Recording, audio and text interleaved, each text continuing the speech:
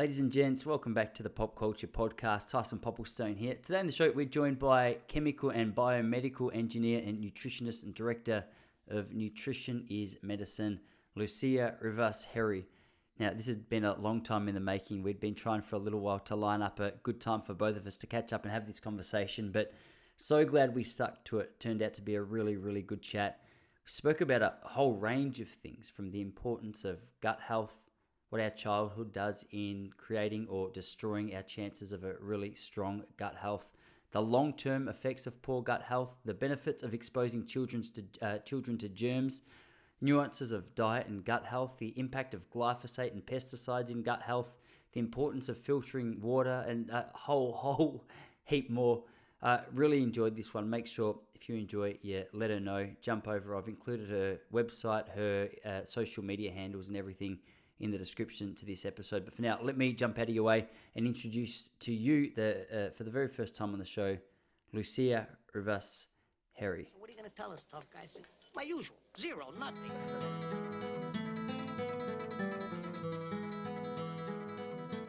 I was just saying to you that the last couple of weeks, I think my mind has just been going down the rabbit hole of the microbiome conversation because for whatever reason, I've noticed, and I don't know if it's because of the fact that I've just become aware of it, but every second person seems to have something wrong with their gut. There seems to be a lot of talk around leaky gut and digestion problems. And I mean, you're going to be able to speak to it way more than what I can, but it seems very, very unusual that so many of us have so many problems with what is supposed to be like a high functioning, really important part of our body. And I thought maybe as a foundation to set the conversation up, you might be able to speak to that just a little bit. Like, what is going Yeah, on? it's a good question. Yeah. And I think to backtrack a bit, I was doing some research a couple of weeks ago, and 1 in 2 Australians has gut problems, and 1 in 7 Australians have gut problems that require attention, because it's severe. And that was from the CSIRO survey. It was like a survey done, and also part of the picture is, as you know, and everyone knows, that cancer is very prevalent in our society's health, but the top cancers are gastrointestinal related, which is your colon cancer in particular, and even prostate cancer is quite high, but colon cancer is really, really rampant in people. And so if we backtrack a bit, like, why is this happening? Why are we so sick in the gut all the time? And I think what I think is happening is that, first of all, people don't understand how important it is to have good gut health going into preconception for women. So a woman will pass on her gut flora to her baby at birth. And if her gut health is problematic going into pregnancy and not optimal, then that will pass on to the baby, including any pathogenic bacteria. So that includes essentially bad bugs that shouldn't be there.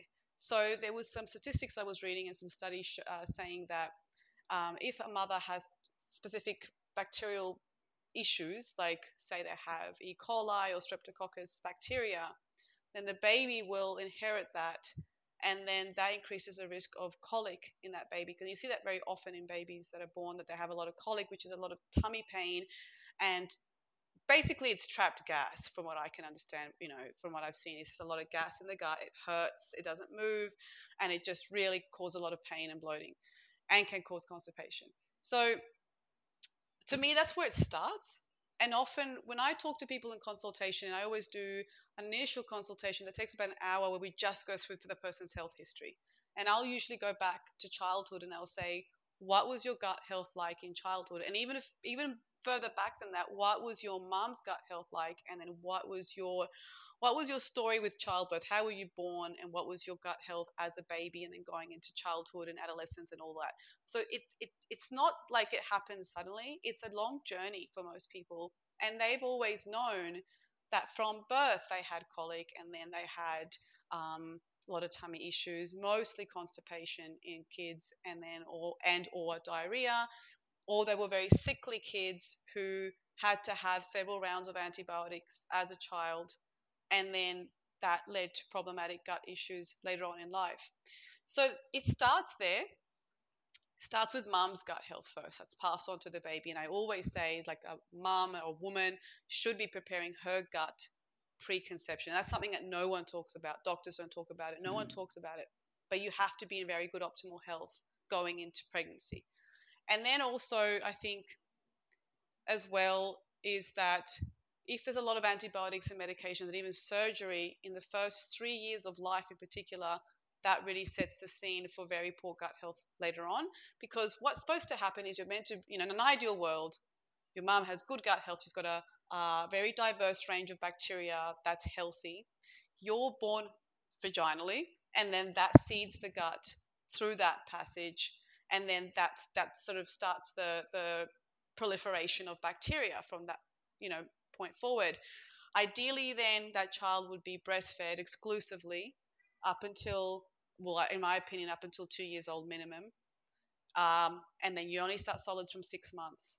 And then, in an ideal world, you also wouldn't have any medications or antibiotics in that time.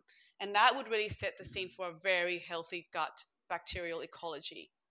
And then what happens is the first 3 to 4 years of life, the gut microbiome is forming, it's colonizing, it's changing, it's adapting to the environment, it's changing as a result of the food that you're been eating and introduced to, as well as whether you were breastfed or not and how long you were breastfed for, and then basically from then onwards, that it forms what becomes what the adult gut is. So the first 3 4 years are very crucial to microbiome gut development. If that doesn't happen well, often it sets the scene for chronic gut issues from that moment forward. Because what happens is, if you, like, once you get sick and maybe you do have to have antibiotics, which everyone has to have surgeries at some point. But if your gut health is really good as a child, your ecology should go back to that, because the gut microbiome doesn't actually change that much. It becomes your gut, ecosystem.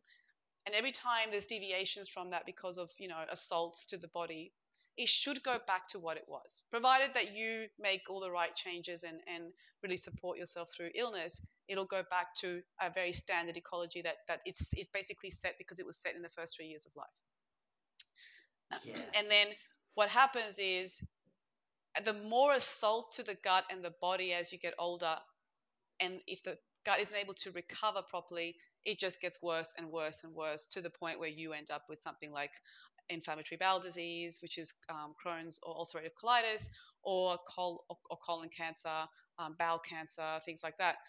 So it's not like it happens suddenly. And I think the telltale signs is constant food intolerances. So people often will stop eating a whole bunch of foods because they're reacting to it without saying, well, hang on, what do I need to do to support my gut so I can repair, replenish, and start to put these foods back in, even in very tiny amounts.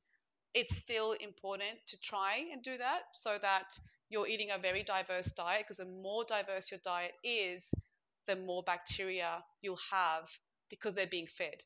Because the less, as soon Yeah. as you start taking lots of foods out, there's less variety to feed a variety of bugs, and they will die off and they will disappear. And usually once they're gone, they're gone. So it's very difficult Yeah. to repair that. Yeah. Hope I've answered that. It's like a big You've made a long-winded really answer. Oh, it's a great answer. I know it's such a one thing I've realized is there's so many factors that come into the conversation, and so I feel like you've done a beautiful job of painting an overall picture of what's going on, especially from the outset. One of the things you just said, which I thought was interesting. Well, you said a number of things that I thought were Yeah, interesting, but one of them that you just mentioned was a lot of the time it seems that in our culture there's a real first step towards antibiotics, or there's a first step towards medication if you notice that you're not tolerating something correctly. So rather than saying, okay, what was my response to, and how did the actual food impact my gut or my overall feeling of yeah, health, I'll just go to a doctor, hopefully get a tablet to alleviate the inflammation or the tension or whatever it is that particular food's causing. This was my gateway into the conversation around this. Actually, I for years and years, I had constantly, I constantly had sinusitis. I was always feeling as though I was on the brink of being sick. I was waking up in hot sweats. I was trying to compete as like a semi-pro middle distance runner, so it was really frustrating. I had big ambitions to make that next step, and unfortunately, I was just constantly hampered with these illnesses. And I had two sinus surgeries. I was constantly on antibiotics, and my doctor was getting ready to send me in for a third sinus surgery. And he goes, "Oh, look, this is just something that you're probably going to have for the rest of your life. Obviously, there's just something in you that's Yeah, yeah. slightly off." And even I thought this is very strange because I was sitting in his office and I could see the bachelor's degree or the degrees hanging up on his wall, and I was paying him big money to give me good answers. And I thought, well, surely at this stage, I mean, I was 21, 22. I thought, surely this guy knows.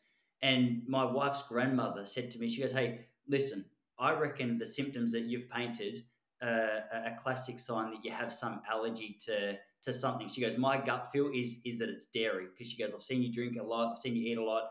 Um, I had uh, no trust in anything that Jess's grandma said, especially around diet. But I thought, I'm not going in for a third surgery. I thought I cut it out for a month. I cut it out for a month. I'm not kidding. The inflammation disappeared, the sinusitis disappeared, the aches, the pains really disappeared.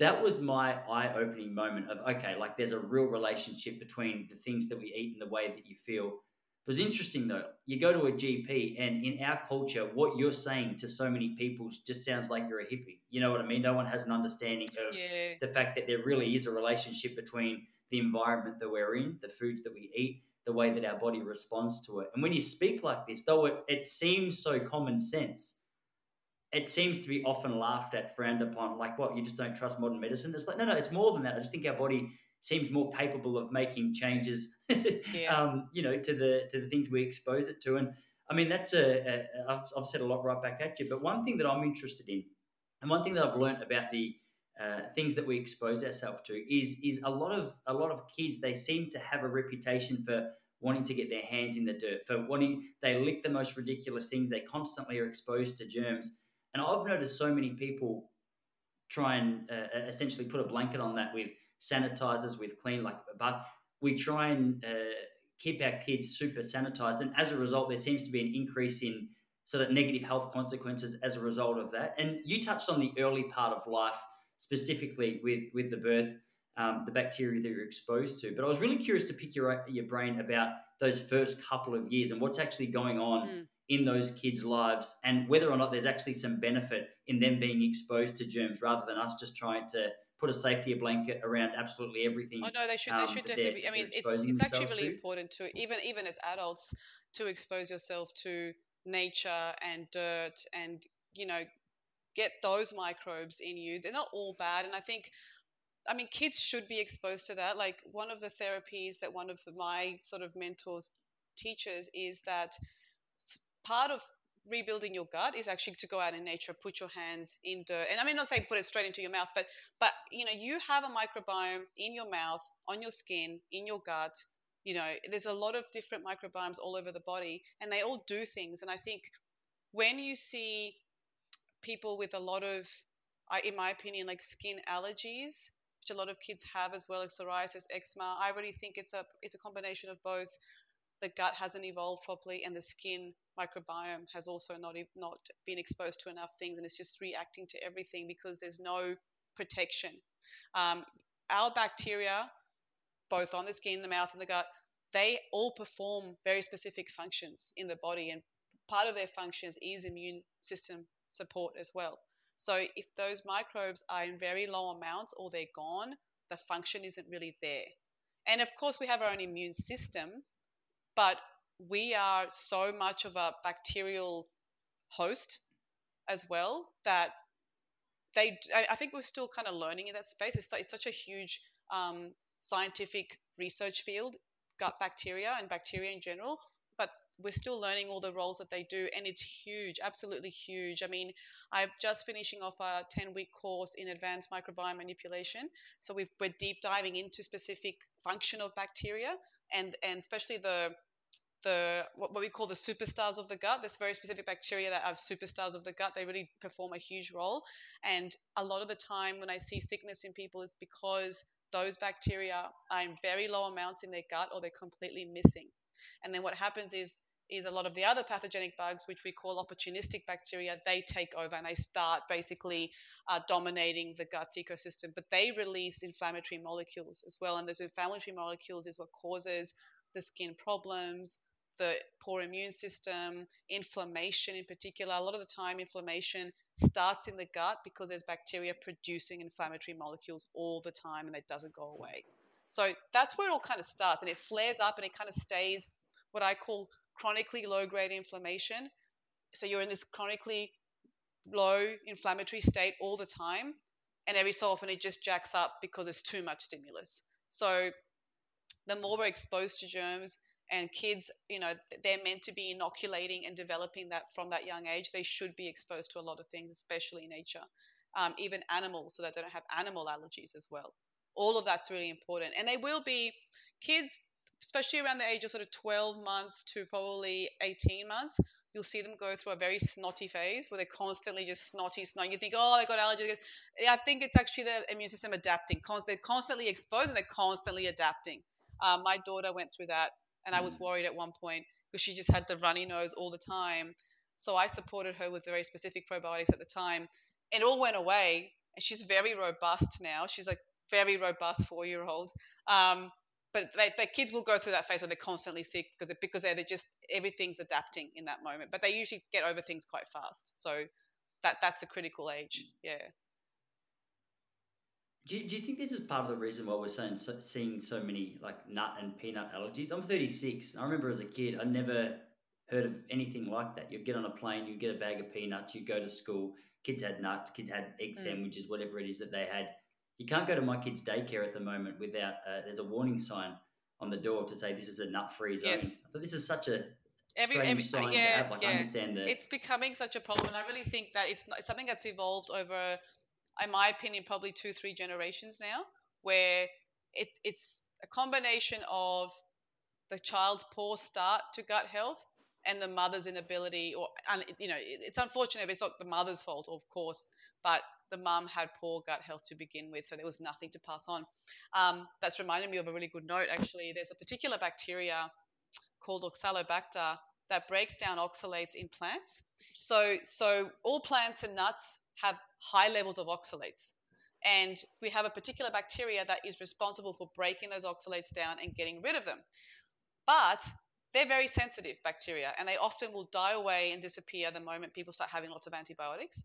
So if mum was missing that bacterial species, then she doesn't have anything to pass on to the baby.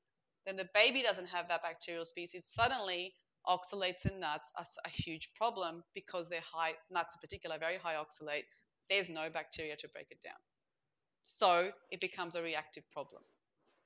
So I don't think yeah, yeah. it's interesting. I think we have to do more work and research into understanding what are some cornerstone bacterial species that have to be in the gut, and if that person is missing it, how do we bring it back in? How do we support the gut to bring it in and start to colonize that from a very early age? I think, to me, that's probably the future. I'm probably thinking way, way ahead now of where health should be going, but that's my opinion of where health should be going.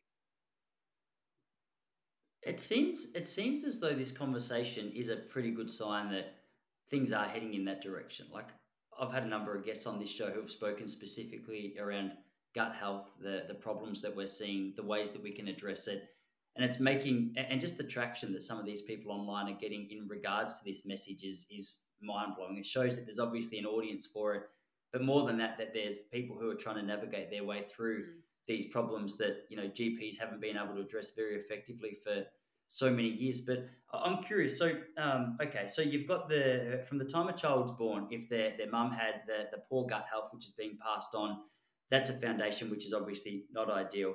The constant sanitation of the kids and not exposing them to dirts and germs and constantly antibiotics and medication every time there's a runny nose or whatever. Obviously, not the most helpful or effective thing in terms of actually developing their resilience or ability to just navigate their way through the world effectively. But in regards to food, I'm sure that this is such a huge part around the conversation of what actually contributes towards whether it's healthy microbiome, gut health, immune health. There's so many different perspectives on food at the moment, especially in regards to autoimmune disease. I've seen the carnivore diets really started to take off for a number of reasons, like people who have these autoimmune diseases and struggling with depressions and things. There seems to be a number of people who have had really positive responses to an elimination diet down to the very basic meat only Yeah, yeah, approach. And as a result, they swear by it. They say it's the best thing yeah. ever. I get confused because the opposite side of that spectrum also exists. You have, I don't know if you know Fully Real Christina, but I used to follow her pretty closely back in the day where it was she would just eat raw fruits, raw vegetables. She was vegan, and she said, "Hey, look at how this has healed my life." And I see the two different sides, and I go, "Okay, well, I like meat, I like fruit. Which one should I be Oh, yeah. following?" Look, I get asked this probably every day. Is I get asked this, Lucia, just tell me what I need to eat and what I don't need to eat. And my approach isn't anything to do with a diet type. I don't follow any diet type. You really have to see the ecology of the gut microbiome and understand what can your gut handle and what is missing. So what do we need to start working on to give you a very balanced gut bacterial ecology such that you can eat variety. I have a big problem with a carnivore diet, and I'll just say it. And maybe I might not win fans, but I also have a problem with vegan diet as well. I don't think either of them is a good, sustainable, long-term solution to health. And I think both of those work for people, sometimes coincidentally, because they happen to have bacterial species that can handle the diet change. However, I've also met people who have done extremely poorly with going vegan. For example, I was talking to a practitioner earlier this year who was saying that she had this lady who had gone all fully plant based, was doing the green juices in the morning, and was just like, I'm all in, and ended up with kidney stones. You think, how did that happen, right? What happened is that she had no oxalate degrading bacteria. And greens like kale, celery, they're very high oxalate plants. So when you don't have that bacteria to break it down, you will literally crystallize those oxalates out of the body, and they can be very, very painful. They can cause things like joint pain, they can attack the thyroid, and they can attack, well, not attack, but they crystallize out in the kidneys, causing kidney stones. This lady ended up in hospital, and that was the reason she ended up in hospital. Now, that's pretty extreme, but it can happen. And on the other side of the spectrum, you go carnivore. The problem is if people think, oh, but I've stopped reacting to things, I'm fine. What I think has happened is that their gut bacteria was not set up to handle too many plants because they didn't have enough bacteria to break it down. So they were constantly reacting and probably very gassy and probably very like bubbly in the stomach and bloated all the time. So they took all the plants out. I'm just going to eat meat because I've been told that we need to eat like our ancestors and have organs and have lots of meat and fats. I don't disagree about those foods. I think they're great. I will never stop eating meat personally. I love it. I think it's important. However, your bacteria in your gut does not eat meat. Meat shouldn't reach the large intestine for that bacteria there. The bacteria in the large intestine only live off plant fiber because plant fiber reaches the colon or the large intestine undigested because it's hard to break it down in the stomach and small intestine, and your bacteria live off those plant fibers.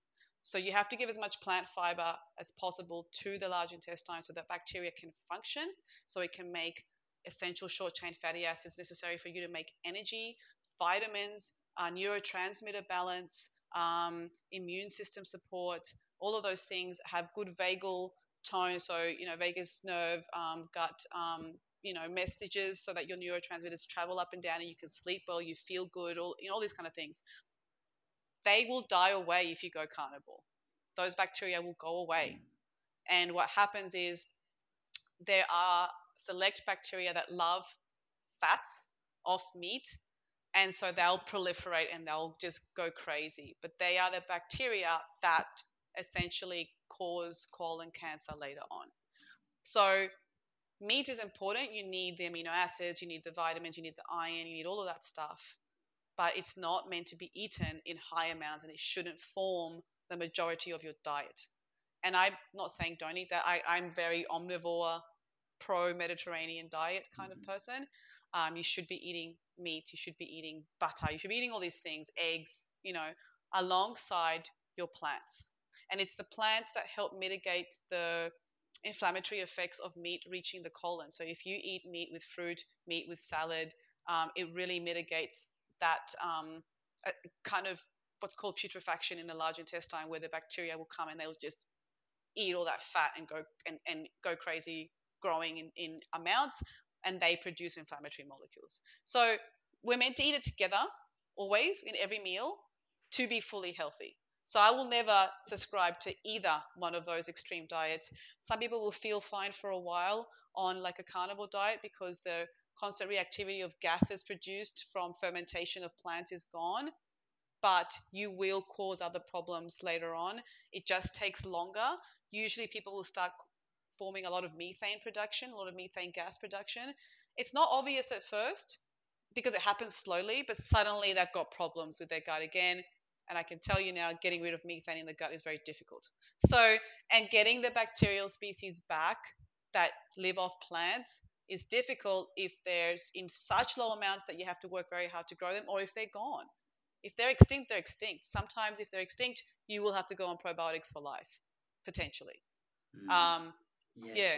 it's really interesting to hear because I mean it seems like such a. I remember walking around the streets of London in 2017 when I was living there and hearing about this new diet, this carnivore diet, and my gut response was like it seems strange. It doesn't seem as though it's hitting so many of the nutritional values or nutrients that you're going to want to get. I had no degree in nutrition, just from what I'd been taught. I guess I thought it doesn't quite hit, and I was amazed at the traction over the last 6 years. And I often wonder how much because I know I'm a little bit of a black and white kind of guy at times. I find it easier just to go like I'm one of those people that come to people like you and go, hey, just tell me what to do. Yeah, yeah, And yeah. when there's less thinking involved, it's nice just to go, okay, I'm going to commit hard to it. I'm going to justify it by explaining what it is that I'm seeing, what it is that other people are speaking about. But the truth is, I guess, when you dig down a little bit, it's far more of a nuanced conversation. But what do you think's going on? And I think you might have answered this just in regards to your body's ability to break down certain products. But when someone does say, okay, the inflammation that I had, which was causing my depression or my arthritis or whatever else it might be, has disappeared as a result of me taking up this carnivore diet, is that purely because of the fact that they've eliminated something else from their diet that was causing it? And this form of elimination diet might just be helpful in cutting out I guess, the toxic factors that are causing like a negative autoimmune response? Yeah, I would ask what inflammatory markers are you actually talking about? There's many inflammatory Mm. markers. If it's because I always do blood tests with my clients. I always do a blood test and I do the microbiome test, and there's different inflammatory markers in each. I would argue and I would challenge, do a microbiome test and show me there's no inflammation in your gut as a result of a carnivore diet, because I would argue there is inflammation in your gut as a result of your carnivore diet. There may be other markers of inflammation that have come down in the blood chemistry pathology work potentially. Um, um, but I would argue the gut is not in a good state. Because I've seen it. I've seen it in a few people who have done um, very high meat diets. The gut's a mess. The gut's definitely a mess, and not heading in the right direction. And there's probably a good sort of 5, 6 inflammatory markers in microbiome tests that we can look at from various sources. I look at all of them when I do microbiome testing, and I would argue I doubt all of those markers are in a good range as a result of carnivore diet. I'd be very, very skeptical if it was. Yeah, one of the criticisms that I've heard from a carnivore, from someone who's on a carnivore diet, has been for the last couple of years, is that the way that our fruits and vegetables are actually prepared these days are so negative, so covered with pesticides, so covered with things that we probably shouldn't be ingesting, just based on the way you see the pesticides being sprayed on. The people in the full hazmat suits.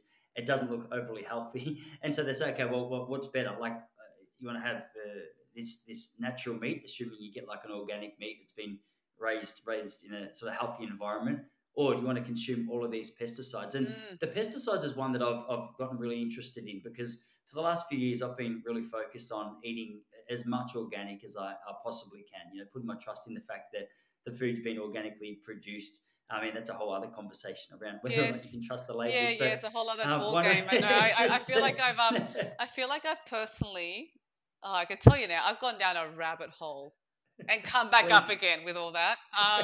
But yeah, let's talk about that. I think pesticides is a good topic because If you're vegan vegetarian, then you're only eating plants and you probably are consuming more pesticides than the average person. Um, there is still pesticides in organic produce. There is. It's just different types. The biggest culprit in our pesticide world is glyphosate. I don't know if you've heard of glyphosate, but Yeah. for me, I reckon that in itself is harming human health right now. I reckon glyphosate is a I reckon that's our biggest problem, including the development of so many cancers. It's glyphosate. And glyphosate does kill off our bacteria in our gut as well. I don't know if you've heard of Dr. Stephanie Seneff. She wrote a book called Toxic Legacy, and the entire book is about glyphosate and pesticides and how it's affecting human health, how that pesticide was developed in the first place, how it's sprayed, the fact that it doesn't disappear, it has a really long half life, it hangs around in our waterways, in the air, in the soil for probably decades, if not hundreds of years. And we are spraying it everywhere. And I see so glyphosate for the someone who doesn't understand enough, that's fine. Is what is in Roundup, the weed killer Roundup. You can go buy Roundup right now at Woolworths, and it's got glyphosate in it. It hasn't been pulled off the shelves. I see people spray their weeds in their front lawn all the time with glyphosate. I see Roundup sprayed in the schools all the time by the council workers. No hazmat suit. It's Yeah. the same Yeah. stuff as sprayed on all the crops. It's hugely problematic. Makes me feel sick looking at it, to be honest, because it is poison, not just to the weeds, but for us as well. So my thoughts around organic food is that all eggs and meats should be consumed organically as much as possible. And I make a huge effort to try and buy all organic chicken, beef, lamb, fish. Fish is very hard to buy organic, but I think it's if you can, wild caught organic um, fish is very ideal. I always buy organic free range eggs and chicken and lamb and beef. Always. Um, but I think glyphosate is really a problem and it is sprayed on wheat crops. So if you're eating a lot of like run of the mill bread, normal bread that's non organic, you are going to be consuming a lot of glyphosate. And in cereals and oats and all those kind of foods have tons and tons of glyphosate in it. So we are consuming it everywhere all the time. And in my opinion, that's causing a much bigger health risk than just about anything else right now. So I think it's a big problem. And if you haven't read the book Toxic Legacy, go get it. It's such a good. It's not a big book. It's a very easy read to some extent, but it explains it so well, so well, and to the extent of how much it's affecting human health as well. Yeah, I think it was Dr. Zach Bush that I heard speak about glyphosate for the first time. I don't know if I'm misquoting him. I'm going to butcher what he said anyway, if it was him. But he was talking about a particular town, particular city in the United States of America, which is pretty much the end of a river where so many of the runoffs of Roundup from all the way up that river pretty much ends up. And he said it was really interesting to look at the data from this particular city because the amount of cancer specifically related to things like glyphosate Mm, were through the roof in this particular town. You look at the average town, the rest of America, the average city, and you'd see some elements of this cancer. I can't remember what it was. I need to find out more, but he was just explaining that it's very interesting the correlation between the amount of glyphosate which is actually seen in the soil in this particular place and the number of cancers around it. It is mind blowing. Like where I am at the moment, I'm in a town called Point Lonsdale in Victoria. Now, it was so interesting through COVID because there was an obsession out of the blue with health. Apparently, everyone was saying, "Oh, go get vaccinated. It's the most important thing you can do for your neighbour." And then, some people bought into that. Some people said, "Yeah, okay, it's the right way to go. No worries." But what's so interesting is now you walk out in our front yard. I live in an estate. It's called the Point. Beautiful little town. But those council workers I constantly see them walking around with the plastic thing on their back, with a little spray thing, no hazmat suit, just spraying around. And it blows my mind that, first of all, there's like an acceptance of that based on what you've just said. You don't have to dig very hard to see how terrible glyphosate mm, or its sort of stronger counterpart, paraquat, is on the health impacts of the people that are exposed to it. and yet it's sprayed so Oh freely, and yeah, that it I just think it's blows. been banned Yeah, in Europe. I was talking to some friends the other day, and they said it's been banned in Europe, and I think it's starting to get banned in the US because there was a big lawsuit. I don't know if you saw that. There was a big lawsuit that a guy took Monsanto to court over getting cancer because of glyphosate, and then I think Bayer bought Monsanto and rebadged it because it got such a bad rap. So yeah, I'm my mind is blown with that. I'm surprised Australia hasn't caught up with that. Um, and even in if you think about like even our water treatment and the fact that because I work as an engineer as well and I work in water infrastructure, so I see how water is treated. I see how right. our sewer water networks work here in Brisbane, Queensland. I know how our water and sewer networks work. I know how projects are executed and run and developed and how they make decisions around that. um, and I do ask some of the engineers, like, to what extent do we test the water chemicals? And I know for a fact that they don't test our drinking water for hormones. I read the what's it called, the Australian Water Drinking Guidelines. It's a big document. I read it some years ago, and I read it again a couple of months ago. Not the whole thing, but I read. It's like over 100 pages, but I read some of it, and I wanted to know: do we test our water for glyphosate? No, we don't. Do we test it for hormones, antibiotics? No, we don't. That's not tested. What they test for is, does it have E. coli?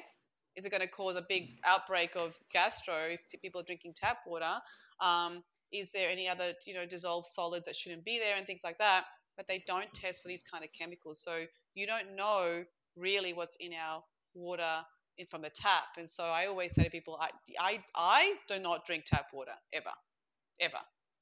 Yeah, And I also don't like the idea of showering in chlorinated water either. So I have a whole house water filter system. So my showers have filtered water, and I have a reverse osmosis under the sink. And my drinking water is not tap water. It's treated water, and then it's RO essentially, and it's remineralized after that. But I think that's important. I would say, you want to look after your health, you don't drink tap water ever. So that's that's my so take on that. interesting. I mean, that's good. No, so well, I mean, you can speak to it more than the average person.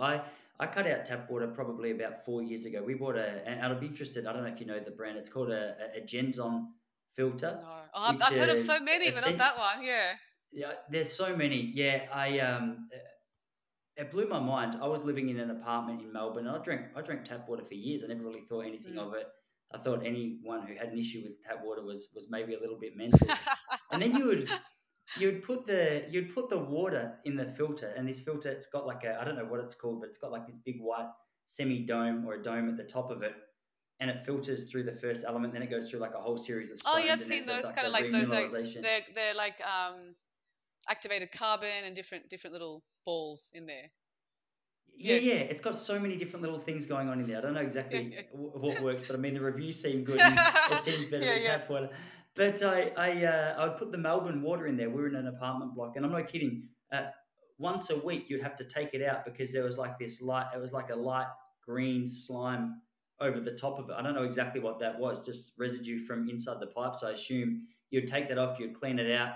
Um, and after about 3 weeks, you go, hang on a second, like for every bit of water that I'd usually drink, whatever that Yeah. it doesn't look as though it's been designed necessarily for human consumption. I mean, this filter's done a good job of clearing it out. But um, what are the what are the main problems? So the hormones, the antibiotics, Yeah. the things, glyphosate. Yes, I I mean, did a whole webinar on this earlier this year because I did a webinar on water filters, and I was explaining why you have to filter your water. But yes, they don't test.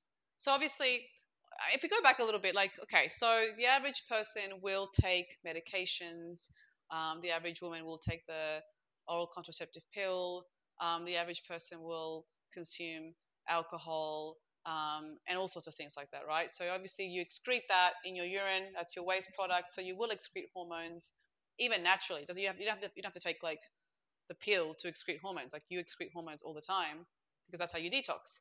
So the sewage treatment plants will treat all of that water and make and clean it essentially, and then put it back into the waterways and it'll just eventually end up back in the catchments and just kind of, end up being treated again through the water treatment plants.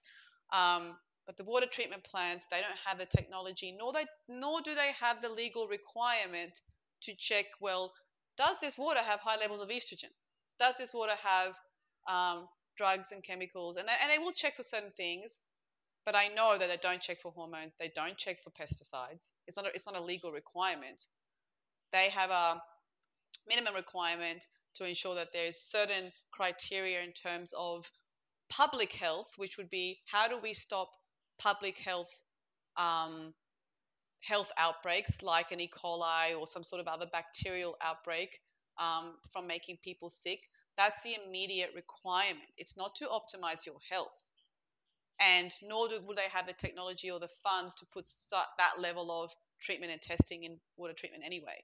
Um, so they're doing their requirement for public health, and the public health measures say we don't want to have outbreaks of bacterial infections where people are sick with gastros. Um, that's our goal with water treatment. It is not to start putting minerals back in, making sure that there's not too many hormones and antibiotics, and maybe they do test for some level of drugs or whatever, that there isn't like crazy levels of weird things like that, but they're not going to go and opt, their role isn't to optimize your health. It's a minimum requirement to make sure that you don't get sick with obvious things. That's it. Yeah. Yeah. Yeah. And so for a lot of people, you hear that and you go, okay, well, it makes sense. You don't want to ingest that. But for you, the idea of showering in that, like your skin's going to absorb a number of Well, the well, negative yeah. things you're trying to eliminate completely. But also there's a big long list of chemicals they put in the water to clean it, and part of that is high levels of chlorine. And I remember when I lived on acreage for 3 years some years ago, and we had underground concrete water tanks, and we had really good filtration systems. So I got used to really clean water. That was just rainwater. That was then we had our own, UV filters, activated carbon filters, and then RO, and it was beautiful water, really, really beautiful water. And then when we moved back to the city, I remember the first night I ran the taps for the kids' bath, all I could smell was chlorine. I thought, wow, it was so strong that I thought, oh my God, I cannot let my kids bathe in this chlorinated water. But once you're in the city again, you don't notice it. You become kind of quite desensitized to the smell of it. But that's all I could smell the first week I moved back to the city was there's so much chlorine in this water. And that's another problem I have is Yeah. chlorine is just it's just too much. You shouldn't be drinking that much chlorine in water. Sure. So, what about things? Okay, this is interesting timing because I've had a number of conversations with friends recently around everything that we're talking about now: water quality, chlorine exposure, but also just going to the local swimming pool. So, my last job for today, my last task on the list today is have this conversation with you. And I said to my boy, after this, as we do each week, I take him to the local swimming pool, which is obviously pumped with chlorine. And the idea, every time I go there now, in the back of my mind, I'm like, I'm not sure this is the healthiest decision. I justify it by going, no, no, like, yeah, you're building his immune system, you're developing, you're exposing to all these germs. But the truth is, I don't know what I'm talking about. And it's just an easier thing to say to myself than, oh my gosh, this might be really bad. Like, would you swim in chlorinated Look, water? I do because to be honest, I can't live in a bubble, right? and Sure, and yes. This is and the I'm not thing. going to not let my kids swim and enjoy summer because there's chlorine in the pool. Of course, I'd love to find Mm, some magnesium pools and be all holistic that way. But the real world isn't so conscious and aware, right? So I just cut my losses. I used to pack because to mitigate chlorine on the skin, you actually need to put some vitamin C back in there. So our strategy is to actually put some like moisturizer on your skin um, before you go in like a chlorinated pool, so that you've got a barrier. And then afterwards, shower and actually have like water with literally vitamin C, ascorbic, sodium ascorbate, or something similar, which is vitamin C, um, mixed up, just like vitamin C water, and you just put it all over your skin afterwards. I remember reading up about this years ago that really helped mitigate chlorine absorbing into the skin straight after swimming. Now, I started doing that, and then I thought, this is so much work. Like, this is so much work. And we're chasing little kids around, like, come here, come here. I'm gonna put my vitamin C on you. And I just thought, oh, I'm just done. I'm just done with it. So I don't do it anymore. All I can say is, and I think most people would agree, is do what you can and stop stressing about it so much. I think it's more important that you drink filtered water and try and mitigate chlorinated showers every single day.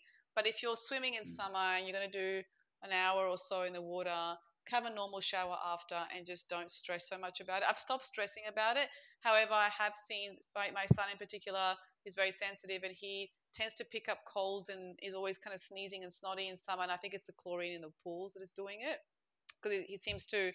Once we go back into summer season, he starts swimming in the swimming pools again. The first week or two, he gets a cold, and it's always after swimming in chlorinated water. And I think he's particularly sensitive to it. Yeah. Yeah. Are there any I could be butchering this. Is it iodine? Someone said get some you mentioned magnesium as a way to was that the alternative to chlorinated Yeah, yeah, pools? you Is can that what find the magnesium alternative pools. is? Yeah, yeah.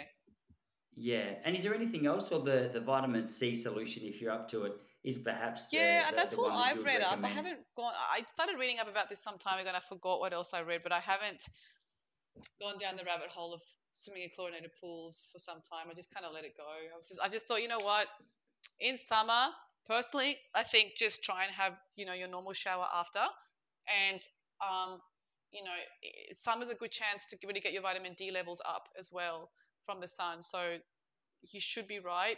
I normally find in winter everyone's very sick because their vitamin D levels get very low because they're not out in the sun. Like, Yeah. usually everyone's vitamin D levels tank in winter. So, you got to just kind of weigh it up, right? So, For sure. I love that you say we can't live in a bubble. It's so true. That's the thing, because you can continually dig and dig and dig and find more and more and more to be scared of. And I mean, like, it almost becomes like a little bit of a self-obsession if you're not careful. Like, the end of the day, this is what I always say to my wife. I go, no matter how good you get at health, the end of the day we're all gonna die. And that's kind of that's kind of like and it's a and it's humble. so true. And I think that if you get also if to get like more philosophical about it, I think it's just as important, if not more, in life to look after your emotional health and your mental health and your connections and relationships. That's going to drive you to greater health to some extent, because we can make ourselves sick with worry over this as well. And Mm, that's going to cause more detriments to your health than you swimming in a chlorinated pool. If you're going to stress about the fact that you're swimming in there and then be very anxious all the time, that's worse for your nervous system and body to be stressing about it. So choose where you're going to hit it hard, and then the other stuff, don't worry about it. yeah, I'm in a rental here in Point Lonsdale, where I'm living at the moment. So the idea of doing any real change to the water pipes, I don't know if it's an option. I haven't even looked into it. But for someone in my situation who right now isn't going to go out and change the whole filtration Mm. system, are there anything that you know of that are a temporary Yes, solution to yes. exposing your kids to chlorine or whatever else that might be in your tap water? Yeah, they do sell water filters, like shower filters, which is just like an attachment to the shower head, and that'll run through like activated carbon filters. And some of them are known to remove chlorine as well. So you can put adapt like that kind of filter on your shower, and for the bath as well. I used to have those as well for a while until I changed my mains water, because I owned my house, so it's easier. But I did have that for a while, so I would do that for showers for sure. Put a shower, and you can even have filters on the shower head that also have vitamin C in them as well. Like they run, like that, yeah, I've seen Ah. those as well. There's some cool filters out there that you can add to the shower head, or as a shower wand as well, that has the filter already Oh, that'd be a handy one to take to the pool. in it. Yeah, yeah, yeah. So, rather than carrying around your little jar of solution. What are your other non-negotiables? Obviously, the tap water is one of them. What else is it that Oh, you're just good not going to budge question. on? Good question. What they would ask me before. I would say the meat quality for me is a non-negotiable. I mean, of course, you can't control it everywhere you go, but I feel like meat quality is a non-negotiable. Um, I have kind of let it go a little bit with vegetables and organic vegetables all the time, because it's so hard to find, and I feel like it's very taxing doing that grocery shop all the time to have everything organic all the time. It's, we're consuming food all the time every day. And then people get very stressed out about, oh, what if I eat out? What do I do if I eat out? So I've let that go, but I do try and eat as organic as much as possible. What else is non-negotiable for me? What else? What else? I would say, as far as my lifestyle goes, just fundamentals of health, I would say exercise and good sleep. Good sleep is really, really important. I think everyone I talk to has really poor sleep. So I really try really hard with that as well. Um, and what else? I would say actually lately for me in the last probably 6, 7 months has been more of the emotional health support for myself, like really working on self, my self development. That's become non negotiable for me now. I used to kind of, who cares, who cares, who cares? But for me, showing up in my life in a really good, positive state as much as possible, and being in that mindset for how I approach things in my life, how I approach relationships, how I raise my kids. To me, that's non-negotiable now. I need to be in a good place, and Yeah. I really work on that just about every day. So, yeah, Yeah. How old are your kids? 8 and 4. 8 and 4. Yeah, interesting. Now I'm just asking because I've got a 3-year-old and a 1-year-old, and I've noticed, like, if I'm honest, I think that was a non-negotiable for me for a long time. Like making sure that each day I took time to meditate, I took time to, whether it was positive affirmations or it was, just some reframing of negative thoughts. And that's one thing that I think I could probably say over the last few years I've let slip based on the fact that you know better than anyone. I mean, with 2 kids, how intense that is. Like every spare moment is that you got to clean, you got to sleep, you got to cook, you got to do whatever it is that you got to do. And the idea of having any time to actually dedicate towards mental health, for a lot of us, it's sort of eliminated. I remember a friend of mine. She's got 2 kids as well. That'd be slightly older than yours now. But she goes, I just sort of I felt like I just lost touch with myself when my kids were around 4 or 5. She said I used to see myself as so bubbly and uplifting and happy. She goes, I had my kids, and gee, I love my kids, but at the same time, it was so taxing, so exhausting, so all-consuming that like any time just to refill my own tank was kind of zapped. Yes. And I've got like a little asterisk next to that for me for next year is like, okay, find something else to cut out of your day so you can start to get back on track with that. Because I know I'm such a nicer person to be around when first of all when I've exercised, but also when I'm taking time to actually get on top of, just negative thoughts that I might have let loose in my mind for a little while. Yes, absolutely. Oh, wow. That's a whole other conversation. We could have a whole other hour on that. I will say this. I empathize with all parents because I'm in it and I've been in it, and I'm kind of, they're getting a little bit older, so it's getting easier. So I can see the light at the end of the tunnel a little bit. But when they're really Sure. young, especially the first 3 years of life of any child, it is all consuming. You, I feel like it doesn't matter what you do, you will lose yourself. You will lose yourself, you Yeah. will lose your sleep, you won't matter at all to yourself because that's not your priority. Your priority isn't, oh, did I get my 8 hours sleep or not? First of all, you're not going to, so you just stop caring about it. Um, and then every waking moment, like every moment of your day and even night, I remember thinking, this is day and night. It's day and night and it doesn't end ever. And I get it, like it's so hard. And all I would do is like, at least I will just focus on it. I'll at least eat well today. If I can just do that, I've done a lot. Exercise went out the window for a long time for me as well. With my first child, I got back into it really, really well, like really well. Second child completely went downhill for quite some years, probably a good 2.5, almost 3 years, where I was like, who am I? I don't exercise. What's exercise? Um, and I think that you have to give yourself that grace as a parent and say, okay, and you hear the parents say it to you, but you don't believe them until you live it, right? You hear the parents say, "This too shall pass." And I'm like, whatever, like, and and and it does pass, but you have to accept. as a parent that your first 2.5 to 3 years of parenting is going to be so intense, and you're going to have to accept, yes, you're not going to have time to exercise, you're not going to have time to meditate. What's that even, right? um, you're lucky to have had 3 meals that day. Raising children is very consuming. It's completely consuming, and I don't sugarcoat it. And a lot of my friends say to me, "Oh, you don't sell it very well, the whole parenting thing." But but I think once they start to get older, especially once they hit 4, 5, depending on the personality of that child, you start seeing that time comes back to you, and you start seeing that, oh, they're okay doing their own thing for a while, or I can leave them for a while with a babysitter, or with the other parent or whatever, and do things for myself.